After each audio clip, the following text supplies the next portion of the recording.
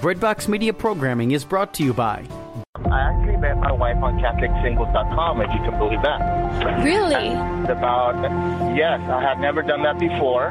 Didn't have any problems with dating. Natalie and Aaron met on CatholicSingles.com after they realized that they needed to find someone who shared their faith. Meet other faithful Catholics on the original Catholic dating site. Download our app today for free. Looking for a way to build daily prayer discipline?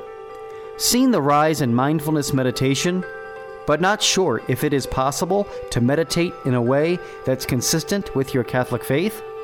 Just looking for a way to breathe new life into your existing prayer routine? No matter what you're looking for, Hallow is here to help. Hallow is a Catholic prayer and meditation app that helps users deepen their relationship with God through audio-guided contemplative prayer sessions. From meditations on the daily gospel to the rosary to daily examens, Hallow has something for everyone. Hallow is the #1 Catholic app in the U.S. It is free to download and has permanently free content, but you can also check out all of the premium sessions for 30 days, risk-free, by signing up at www.hallow.app/breadbox.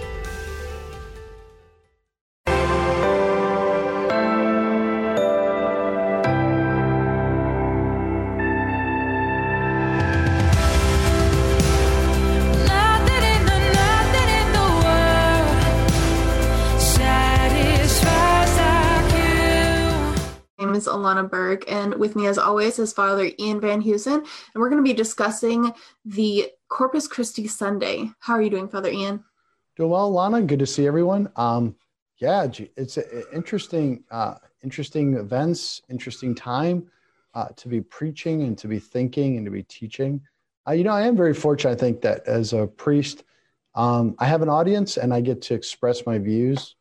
I think one of the things we can start off by saying is that listening to people and employing empathy is incredibly important in this time. Listening to the people, having good conversations. But that being said, Corpus Christi, this is like at the heart of what's been going on for the past 2 months, right? What is our relationship with the Eucharist? What is our relationship with its role in our lives? Is it essential? Is it not essential? How do we understand what it does for us? Because I think this is some of the questions that are being asked either explicitly or implicitly, because the line has been, for our own good, we need to fast from the Eucharist for 2 months. Of course, priests and bishops don't fast from the Eucharist because we can celebrate Mass privately whenever we want. But that was what was asked of the laity, at least in many quarters of the church. And it does raise some interesting questions, and it raised a lot of interesting situations. Now, I will say this. I continue to give communion at ECU Newman. I don't know if I should be making that public confession. I felt it was the right thing to do. I felt like that's what I needed to do. But we can talk about this a little bit more and kind of flesh it out. But difficult times, Alana. I will say this. I'm profoundly happy. Like happy's, I don't know if it's the right word. Happy, joy.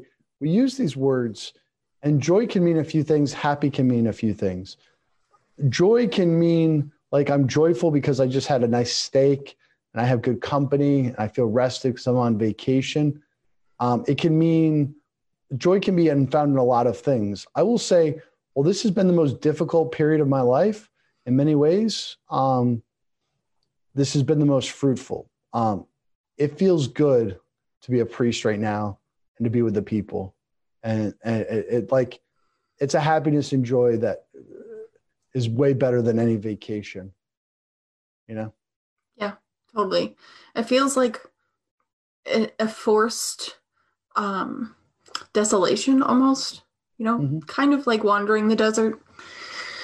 Like we're gonna hear about and read about in the readings today. Like we're being tested. We're trying to find our joy. We're trying to learn how to recognize the consolation that we can recognize. You know what I mean? Think about our thinking, think about like what is important, think about how our relationships are going to survive in some points. And for me, like one of the greater consolations I was just able to have was I was able to go to one of the transitional deacons ordinations the other day. So that for me was just such great consolation, you know, to be able to do that. Absolutely. Curious, what was the homily about? The homily was about being ordained. A deacon. Being a deacon. So it wasn't like there wasn't anything particularly moving about it. Yeah. Yeah, it is really fascinating. Is I've said this before, I've said it openly. It's interesting right now. A lot of preaching, a lot of content. It's almost like there's nothing going on, you know, like some of these homilies, if you pull them out and like, oh, my you're frozen. Yeah. Yeah. It's that half hour mark. Yep. But if you took like the homily out of context, like you would have no sense of like what was going on in the public sphere. That's happening. That seems to be happening. And a lot. Also, his name is Joshua, so they kind of played into his name and him being called to lead and stuff like that. So, you know, with the name Joshua. So that was part of. Nice. It was more personal for him. So that was nice. You know, that was a nice touch. Gotcha. So let's get in the reading. Yep. Okay. From Deuteronomy. Moses said to the people, "Remember how for 40 years now the Lord your God has directed all your journeying in the desert, so as to test you by affliction, and find out whether or not it was your intention to keep his commandments. He therefore let you be afflicted with hunger, and then fed you with manna, a food unknown to you and to your fathers, in order to show you that not by bread alone does one live, but by every word that comes forth from the mouth of the Lord. Do not forget the Lord your God, who brought you out of the land of Egypt, that place of slavery, who guided you through the vast and terrible desert, with the seraph serpents and scorpions, its parched and waterless ground, who brought forth water for you from the flinty rock, and fed you in the desert with the manna, a food unknown to your fathers." So this is a reading for our times, it feels like, just to remember God in the midst of this desert that we are in, and that he allowed us to feel, at least the laity, to feel the hunger for Christ in the body and blood. We were unable to receive the Eucharist. We were unable to receive him. And then now most of the country, I think, are starting to be able to come back to Mass. And how grateful, hopefully, we all are to be able to do that. Yeah, I'm wondering what's going to happen. I'd be curious to see what happens in the next 5 years as a result of this. I don't know for certain. You know, I think there's a sense that trials and temptations and the idea of the desert experiences, and this is the idea of the retreat. And a lot of times people think of retreat, they think of it as like soft and like spending like a month in the woods. That must be so peaceful. And you've gotten a little bit of a taste of what it might be like to spend a month in the woods by yourself. The isolation and the quiet, it amplifies. It's like a catalyst that amplifies the voices within. And if you have issues, so I'm now at 5 parishioners that have had major breakthroughs / repressed memories / stuff they never talked about. It's all come to light that like the past month, like pretty dramatic stuff, beautiful, awesome, healing. But basically in this crisis, it was like a catalyst. It was like heat. It just kind of, is my battery about to die? Is that what it says? I can't see. Let me pull it up. Maybe. Yeah. Give me a second. I got another battery. All right. Oh yeah, it says. Yeah. Oh, okay. So, right. But I think, let me, while you're doing this, let me say, so I think that in the next, even in the short term, it'll be really interesting to see how people respond, to see how people come back, to see what the response will be in the community, but everything is happening so fast right now, and our culture is just like freaking out on multiple different levels that we are able to. It's if you're not able to respond in the moment, if you don't already have this ability, it's extremely paralyzing. Yeah. So, you just put the Zoom on gallery. Just so give me a second. Okay. So they can still see you. So I'm talking so they wouldn't see you, and now they can see. Oh. Or see. Sorry, it's frozen. Let me try to figure this out real quick. I thought this battery was charged. Thought it was. Technical difficulties. There's always the tech demons, right? that we have to deal with. So let's see if that works. Please work. So dang it. That's all right. Oh no. Just use your regular. Yes, it worked. Oh, thank goodness. No, I hate that. And if you have the sweet stuff, once you see Paris, it's hard to go back to Kansas. No offense. Nah. That's funny. Actually, it's probably for some people right now. It's probably Kansas. Once you've tasted Kansas, it's hard to go back to Paris. I feel like once you've tasted Idaho, it's hard to go back to the big cities right now because we are much more safe here than in other places. So. Yeah. So. All right. Yeah. So back to I know you're still dealing with the keep talking. Camera, I'm listening. But back to the reading about wandering around and being allowed to be afflicted and being tested in this time of 2020. It feels like this is definitely a year to remember. I've never ever been in a situation like this before. So this is like, I feel like a lot of people are in that position, and a lot of people are at each other's necks and being tested, and a lot of things. I just want to say, oh, God forgive me, because they know God forgive them, because they don't know not what they do in a lot of these situations. It's just it's scary for some of the things that is going on. Oh, it's crazy. It's absolutely crazy. Sorry, let's technical real quick. Am I good? You're good. Yep. Okay, cool. Yeah. Now I know to have extra batteries on hand. But no, it's just as you're saying, it's a crazy time. VUCA environment, volatile, uncertain, changing, ambiguous. And I feel like a lot of bridges are being burned. A lot of bridges are being burned, a lot of bad feelings. But it's funny. Like, did we all used to say, like, you're not made for comfort, you're made for greatness? Like, we all love those sayings. Like, we put them on t-shirts. We were like, yeah, dude, I'm hardcore, man. I'm all about the suffering. That's really funny, because that is actually a quote that came up in my memories on Facebook today. I was like, oh my gosh. Apparently today is the day to think about it. You don't see so many people quoting that right now, do you? No. Which is funny. I mean, there's a lot of things that Jesus said that people are not quoting, right? He who we're quoting, take up your cross and follow me. He who seeks to save his life will lose it. One of my personal favorites, to he who has more will be given.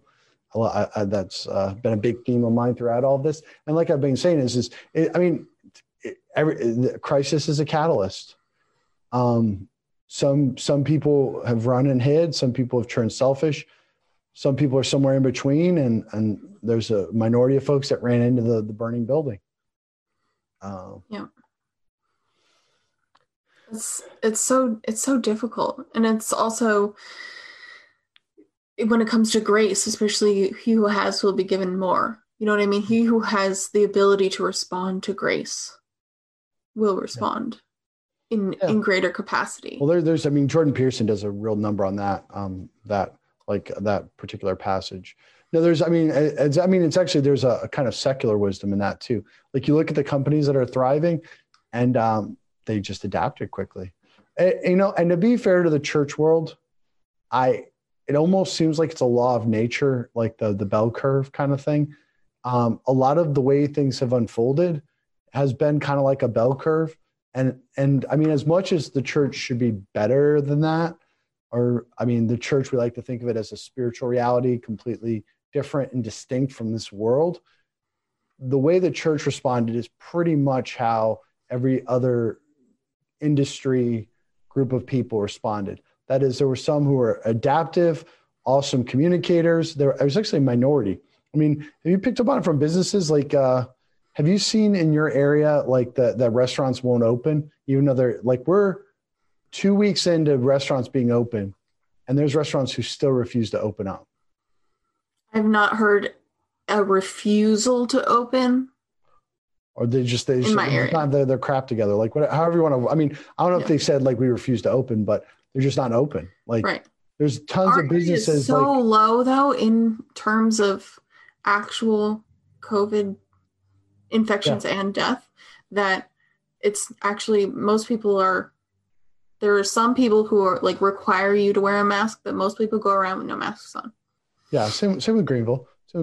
But see, you're not, like, I'm a priest and I spend a lot of time out in the community. I eat out a lot. I'm out a lot because you don't really are constantly going to coffee shops, fast food, restaurants. You don't do that on a regular basis, right? No.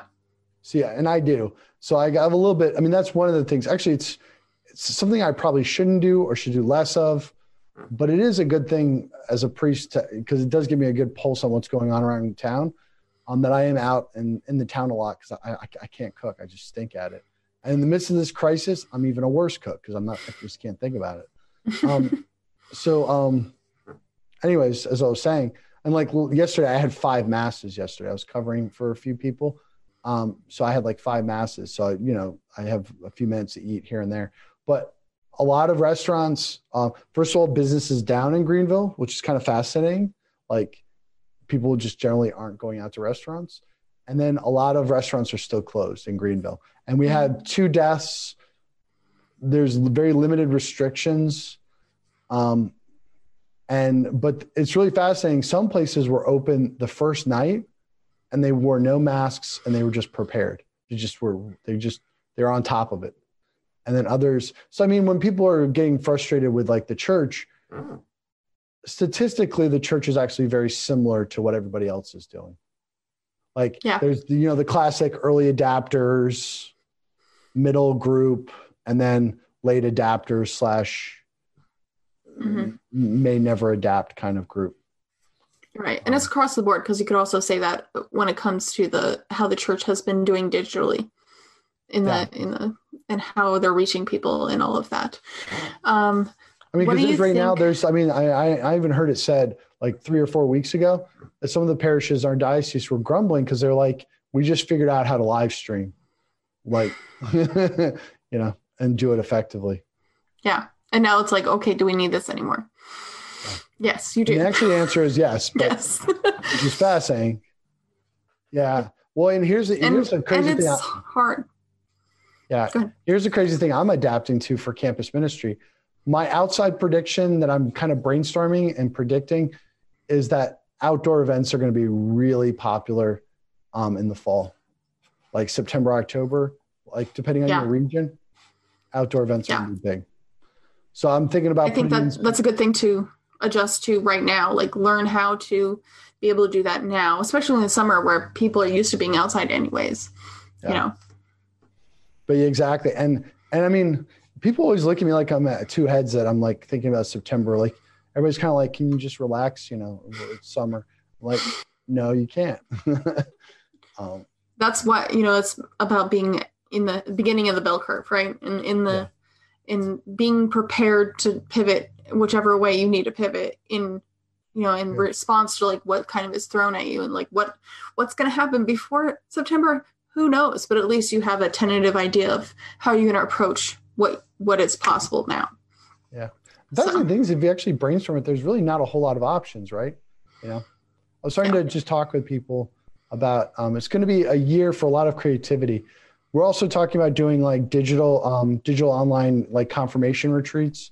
What we normally do in person, have a digital component, or do a combination live and digital component.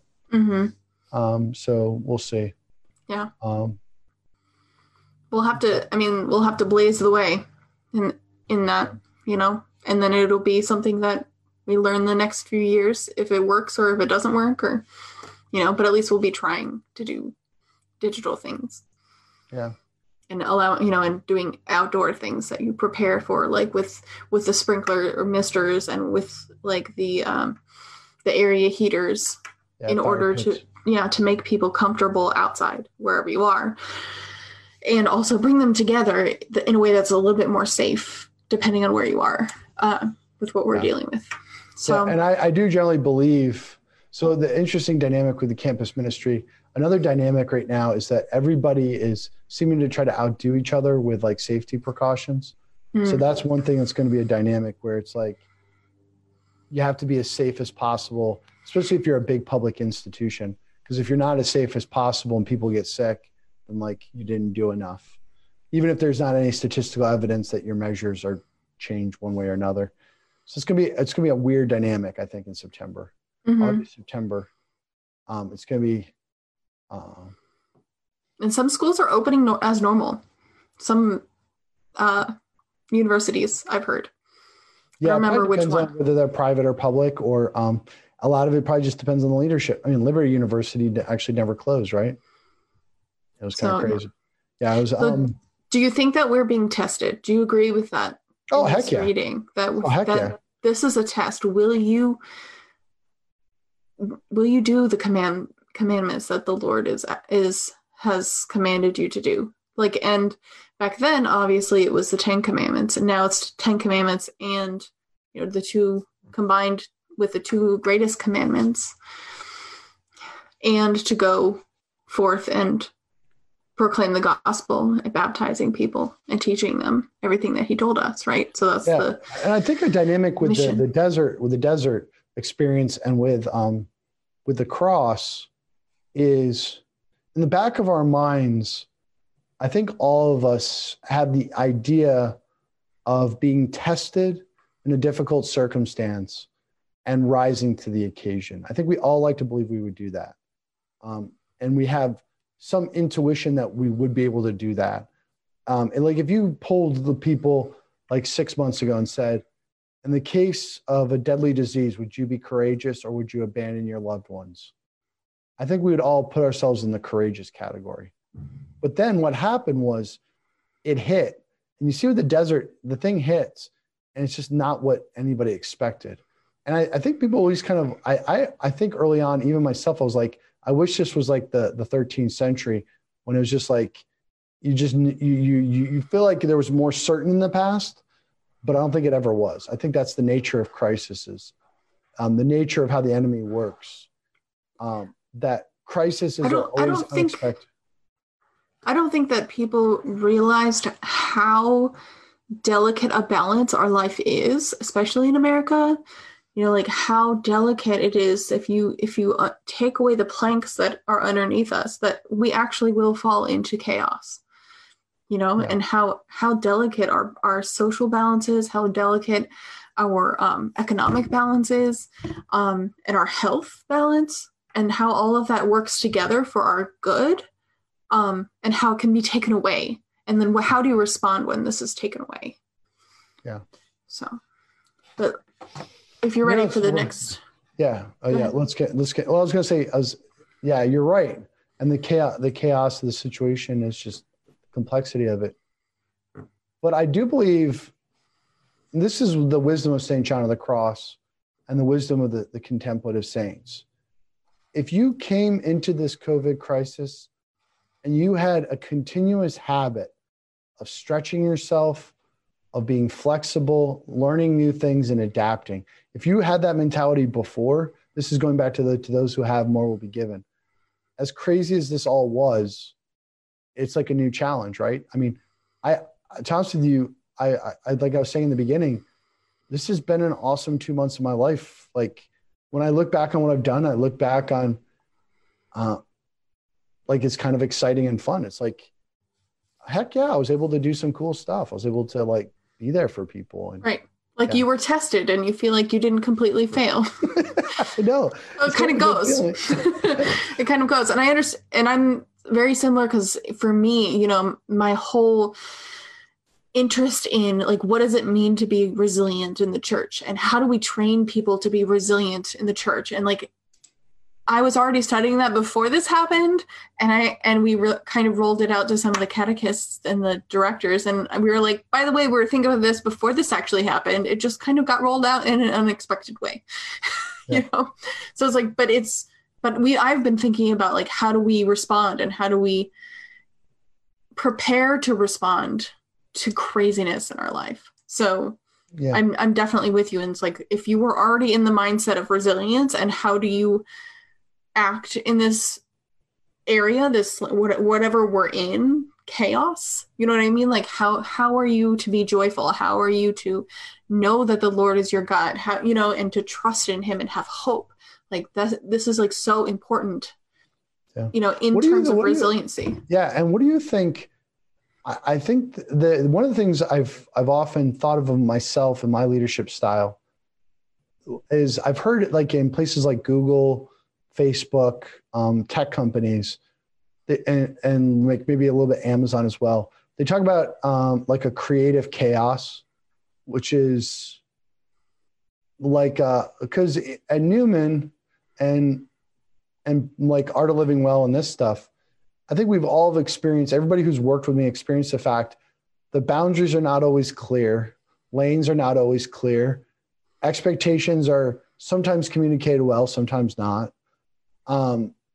People are given wide latitude to make mistakes. We're generally pretty forgiving, and we adapt lightning fast to lots of things, right? Mm-hmm. Man, I think that's kind of like the leadership environment that we've always had working together. But I don't think it's... And with lots of communication, lots of empathy, right? But like a little chaotic, like... Yeah, and that's okay. And I don't think that the lack of specific boundary delineation has been in the negative sense.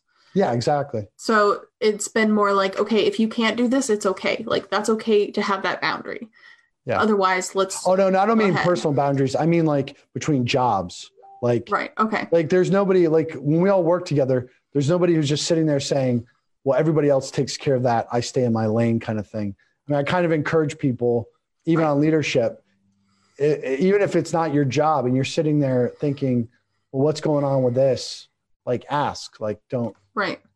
Because in some organizations, and this is where your typical parish, I think really in the church world, a lot of leaders and a lot of people in the church world get very big on routines and like stay in your lane, not a lot of communication, not a lot of creativity, very fixed.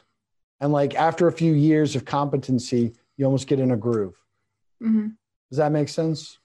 Yeah. And I think to some extent that's necessary to have in your life. The structure of things is necessary, and to understand and be competent in what you're actually supposed to be doing, but also being able to collaborate in communication. I think the lack of communication and the structural politics, silos, you know, chaos really is what undermines if you're not keeping like ahead on, you know what I mean? If you're not responding to things as they come, and you're just allowing them. A lot of parishes, like they don't encourage you to say something if you see somebody else in somebody else's lane or somebody else's, like to offer opinion on something where you're not directly asked or you're not directly referenced. Mm-hmm. Whereas, I mean, I always try to tell people, like my whole saying I tell people is, if you're sitting there wondering, does Father Ian know this? Or is that Father Ian prepared for this? I say, take that as the Holy Spirit and say something. Yeah, that's true. Because just asking is not, you know, going out of your lane. You're just like, you know what? I just thought of this. Did you think about this? You know, like maybe it is the Holy Spirit, like saying like, maybe Father Ian needs to be told this.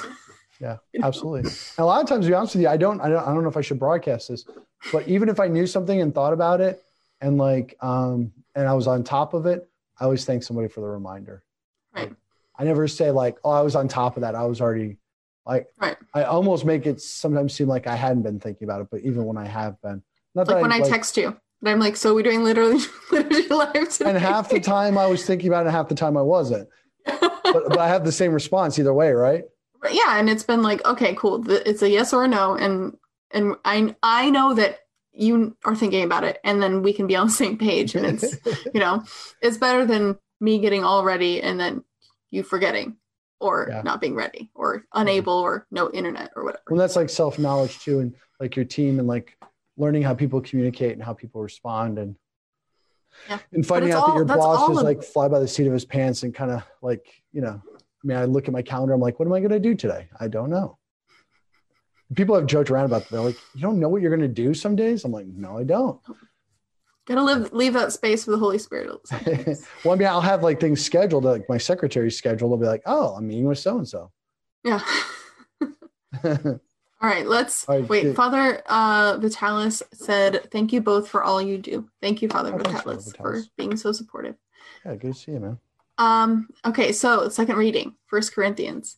Brothers and sisters, the cup of blessing that we bless, is it not a participation in the blood of Christ?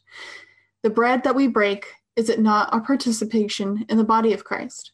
Because the loaf of bread is one, we, though many, are one body, for we all partake of the one loaf. So, St. Paul and his rhetorical questions. Yeah. So I actually talked about this. I talked about this last weekend, the unity around the Eucharist and the unity that comes from the Lord, right? That's the challenge is the unity in yourself and in the world has to come through the grace of Jesus Christ. That's not saying that everybody else is totally depraved, but you're gonna have to find the answers in the context of mystical union, your relationship with the Lord. But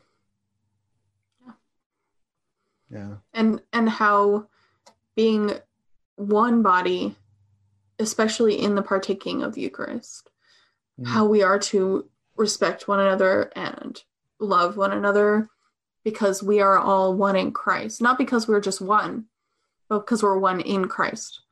We're one in that union. And how most of the time we don't act like it in the world. Most of the time, there's tribalism and for other reasons, right?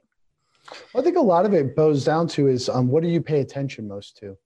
And I think I have seen one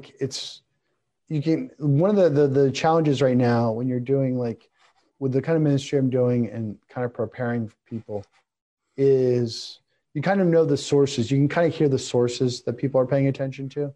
And a lot of times people communicate in rhetoric, right? I mean, that's kind of like sound bites. Sound bites, yeah. Yeah. Yeah, and they don't, yeah.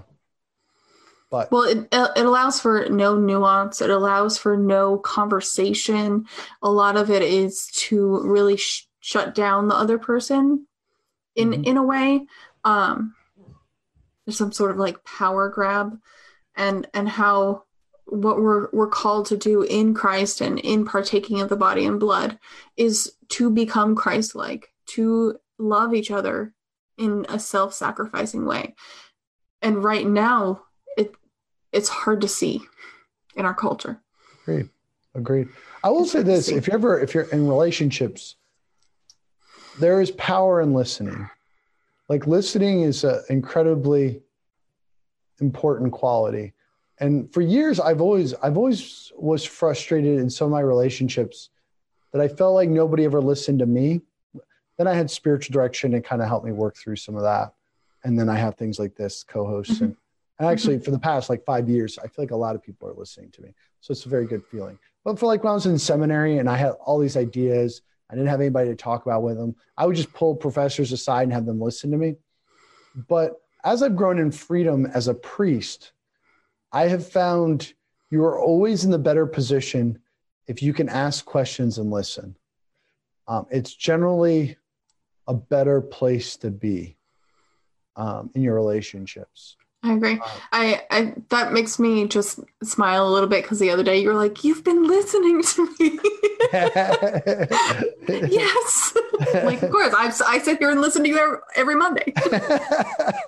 What is exciting? Well, it's what was it? Somebody I heard a homily that somebody gave somebody else as a deacon, and my mom was describing it. I was like, that sounds like something I've said.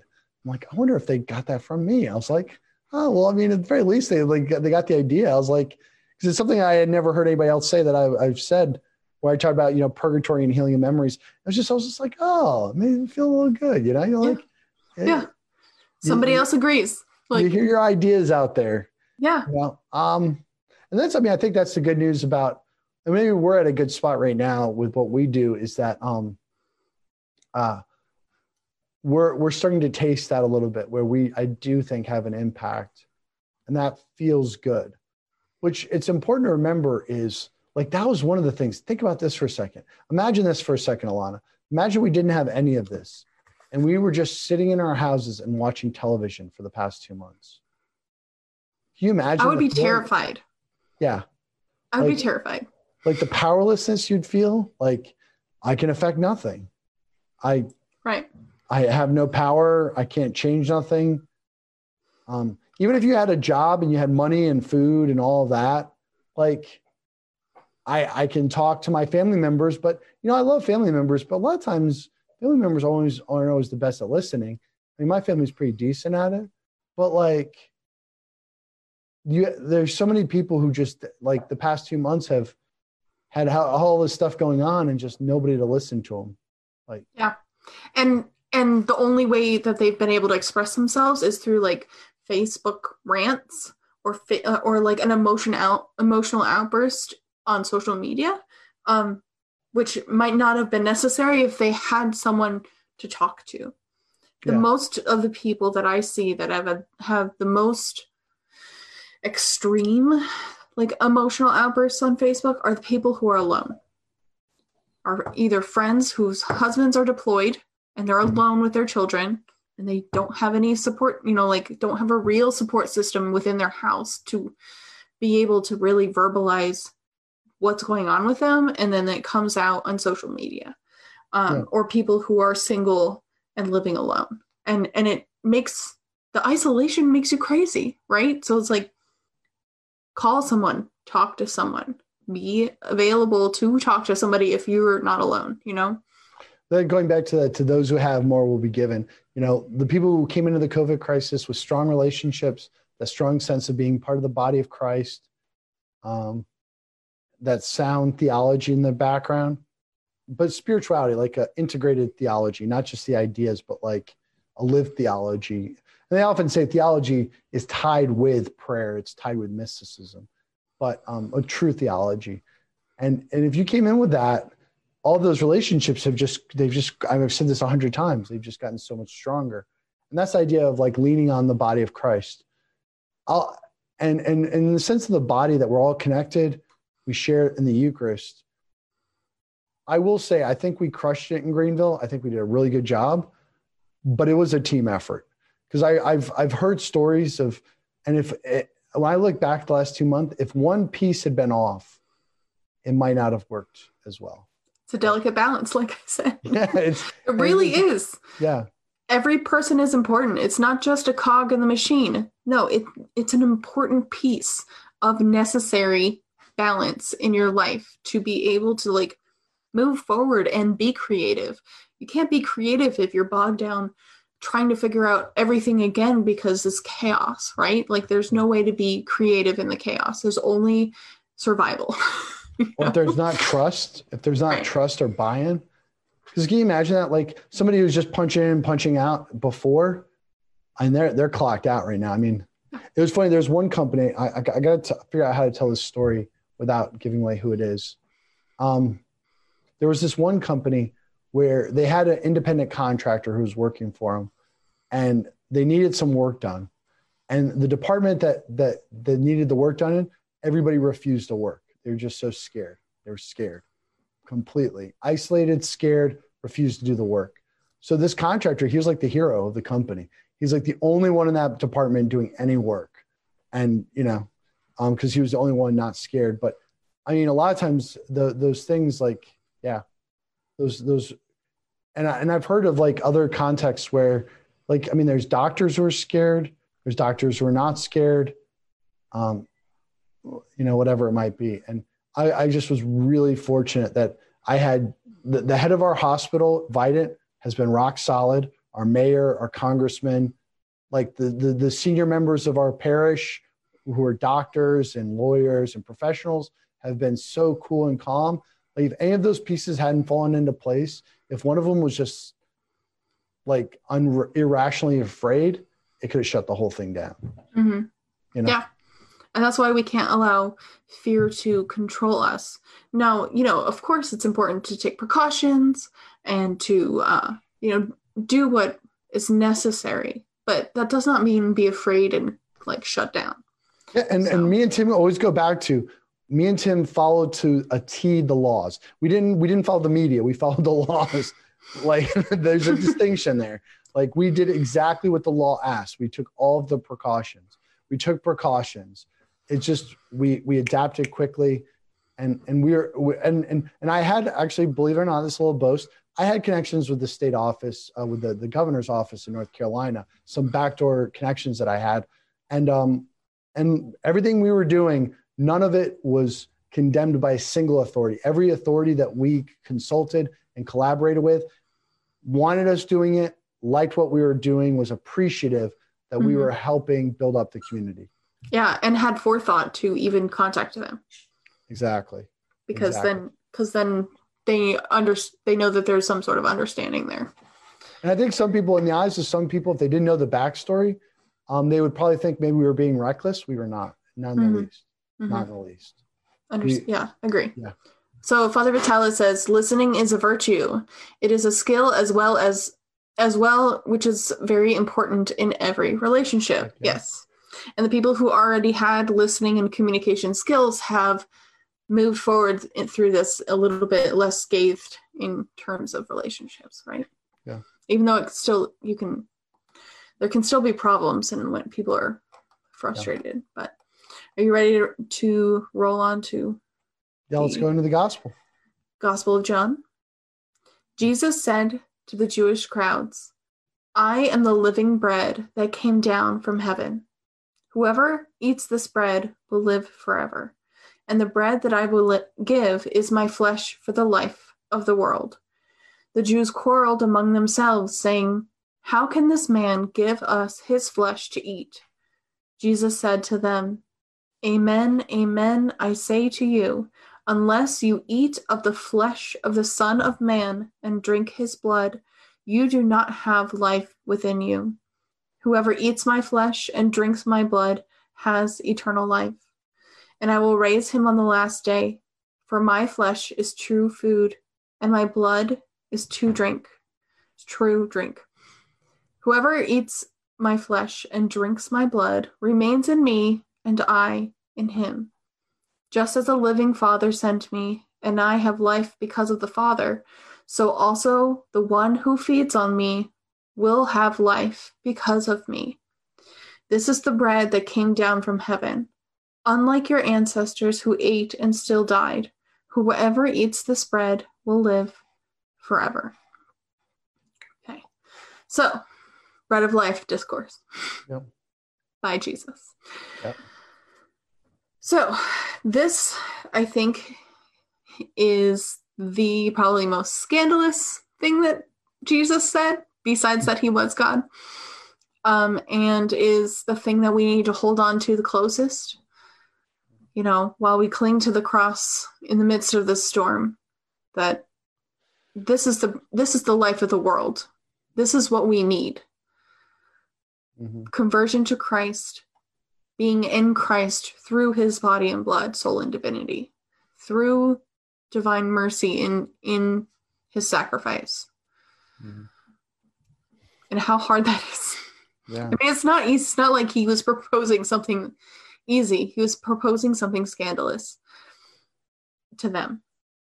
And they walked away. I'm believing. So one of the things, this kind of came to me. I wasn't planning on talking about this. was talking about earlier with my sister. One of the things that I've been struggling with lately is there's a few folks, very holy, devout folks. I'm trying to help them to navigate if they're being called to contemplative prayer, to contemplation. I do believe the universal call to holiness is that we all should strive after contemplation. And what's fascinating about contemplation is it is kind of like a death. It is kind of, there's a surrender of it that's very hard to, it's hard to explain. And the saints have done a thorough job of explaining it, but still quite mysterious. It's like St. John of the Cross says, to come to the knowledge you have not, you must go by a way in which you know not. And to possess what you have not, you must go by a way in which you possess not. I think this death of contemplation begins and is solidified in a kind of death that has to happen with the Eucharist.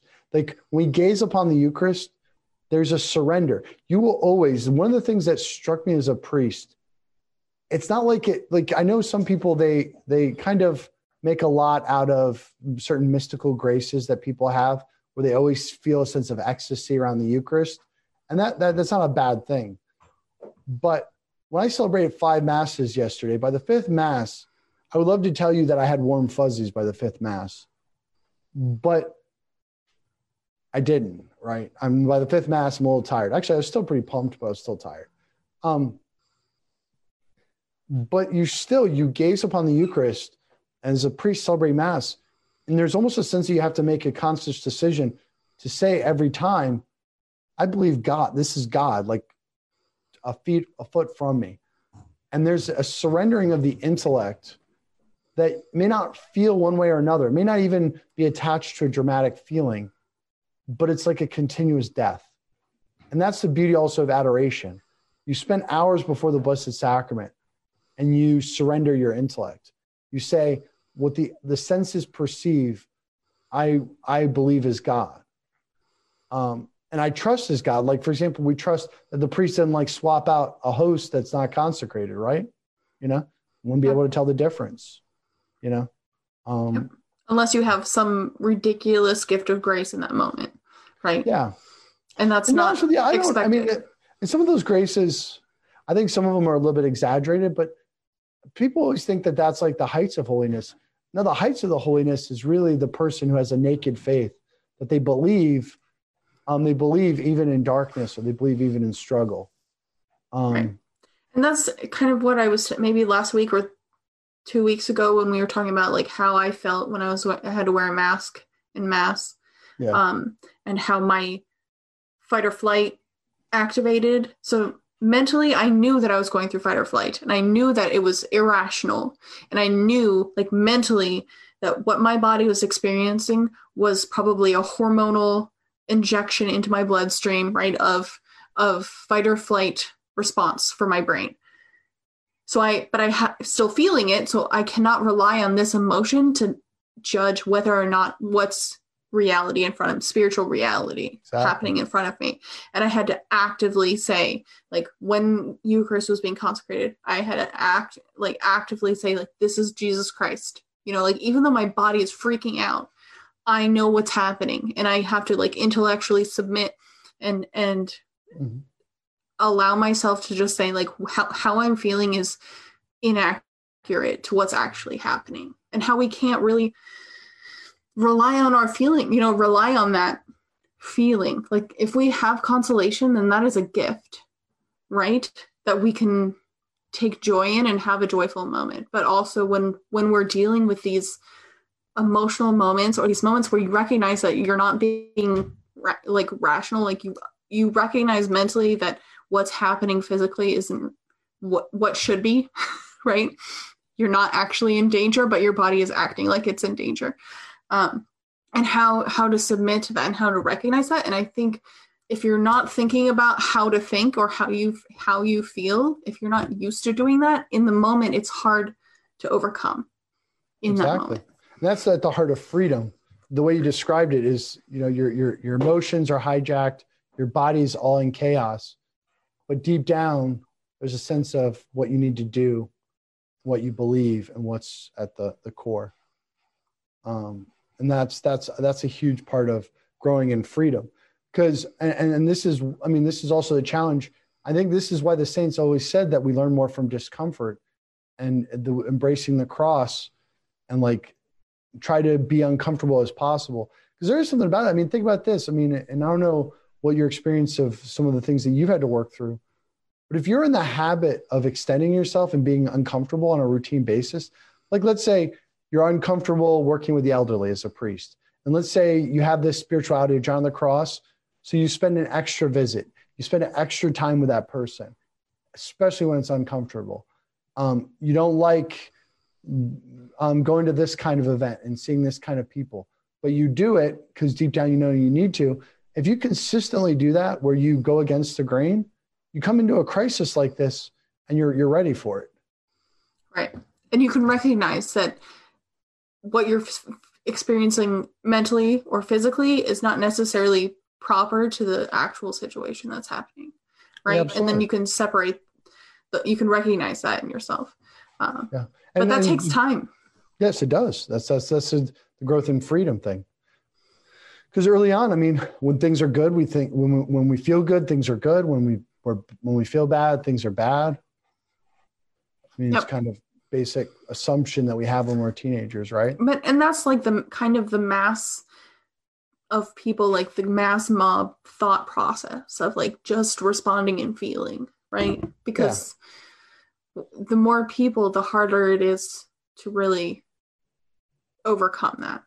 So we have to like in a certain way be a little bit more individualistic in that way. I guess maybe I'm wrong, but no, absolutely. Well, actually, the way they would put it, so the way I would put it, like synthesizing a few different things I've heard, there's kind of a hierarchy in being, right?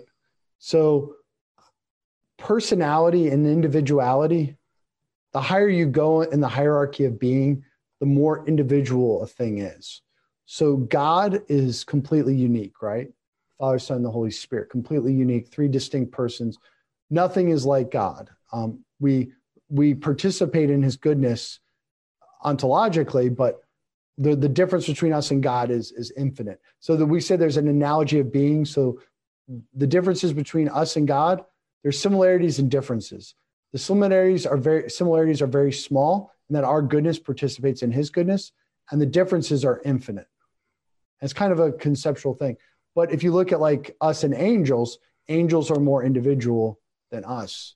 And then us, when we operate according to reason, is when we're at our highest individual. When we operate according to our sense pleasure, we become like animals, and we're the most predictable, and we're less individual, we're less creative, less original.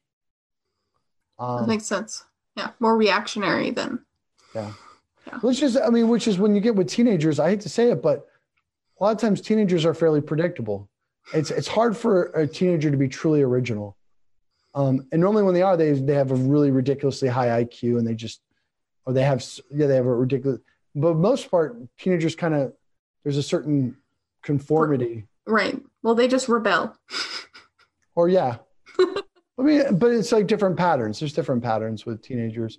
But I mean, the truly individual, to have an original thought that hasn't been thought before in some manner is exceedingly difficult, possibly impossible. But to be truly creative in a field is like, you have to master a lot, you know? Right. Same with like music. I mean, think about it with like music and stuff like that. Now, so every now and then you have like a teenager who's an original with music, or art or whatever, but it goes through phases. Not even sometimes. A percentage of people. Yeah. It's like 1 out of a million. We have a comment from Father Vitalis again. He says, the Eucharist and the sacrifice of the cross are same. Christ gave us himself in both. Alana, remember the scandal of the cross. Because I was talking about the scandal of the Bread of Life discourse and how he was left. Also the scandal of the cross and how he gave us himself there too. And that's why in that realm of thought is why I said right after I read the reading is that we cling to the cross of Christ in that reality, right? Yeah. in the reality of us receiving body and blood, soul, and divinity of Jesus. And how it's necessary for the life of the world. Like right now, the world is insane. It is crumbling chaos, it seems, in certain places. To the point where it's like, I never believed this would have happened in our lifetimes at all. And right now I'm like, okay, well, we need life, actual life in this world. And that's Christ in the Eucharist. Yeah. And that's scandalous to say now. And the irony is, for the past 20 years, I think we've had unparalleled like prosperity. Like, yeah. But we've been told that we have not been, which is crazy. Which is interesting. Yeah. Or it's always in comparison to something else, right? Right. But if we compare ourselves to the Middle Ages, they would be like, this is amazing, right? Plumbing? Just plumbing would be like. Well, even in some parts of the world, like Africa, South America. Like when I was in Honduras, the big shot of town had indoor plumbing. Like he had, like, there's one guy, he showed off the fact that he had a toilet.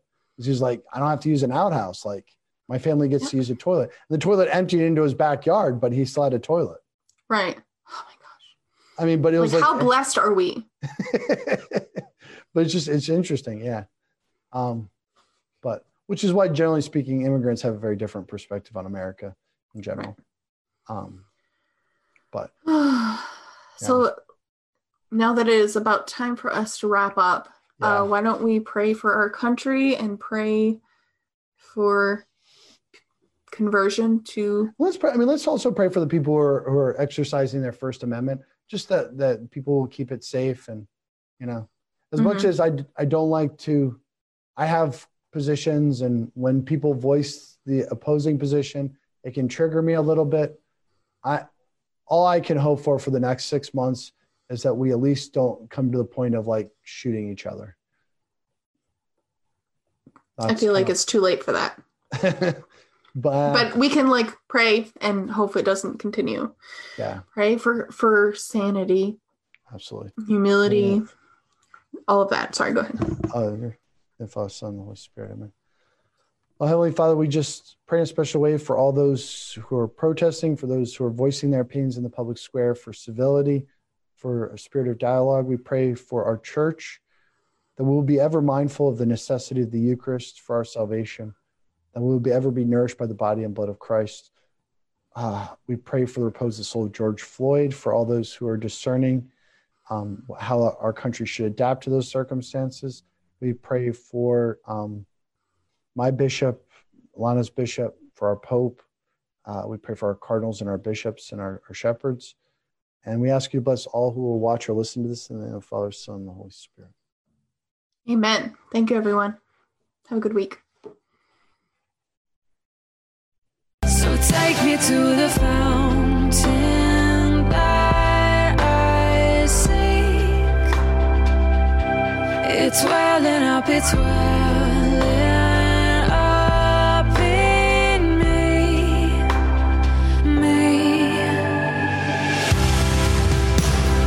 Nothing in the world satisfies like you. Oh, nothing on the earth will ever be so true. Looking for exceptional coffee delivered fresh to your door? We have the answer. Our friends at Grim Bean Coffee produce small batch artisan coffee using top-tier coffee beans. The coffee is roasted when you order, guaranteeing the freshest coffee possible.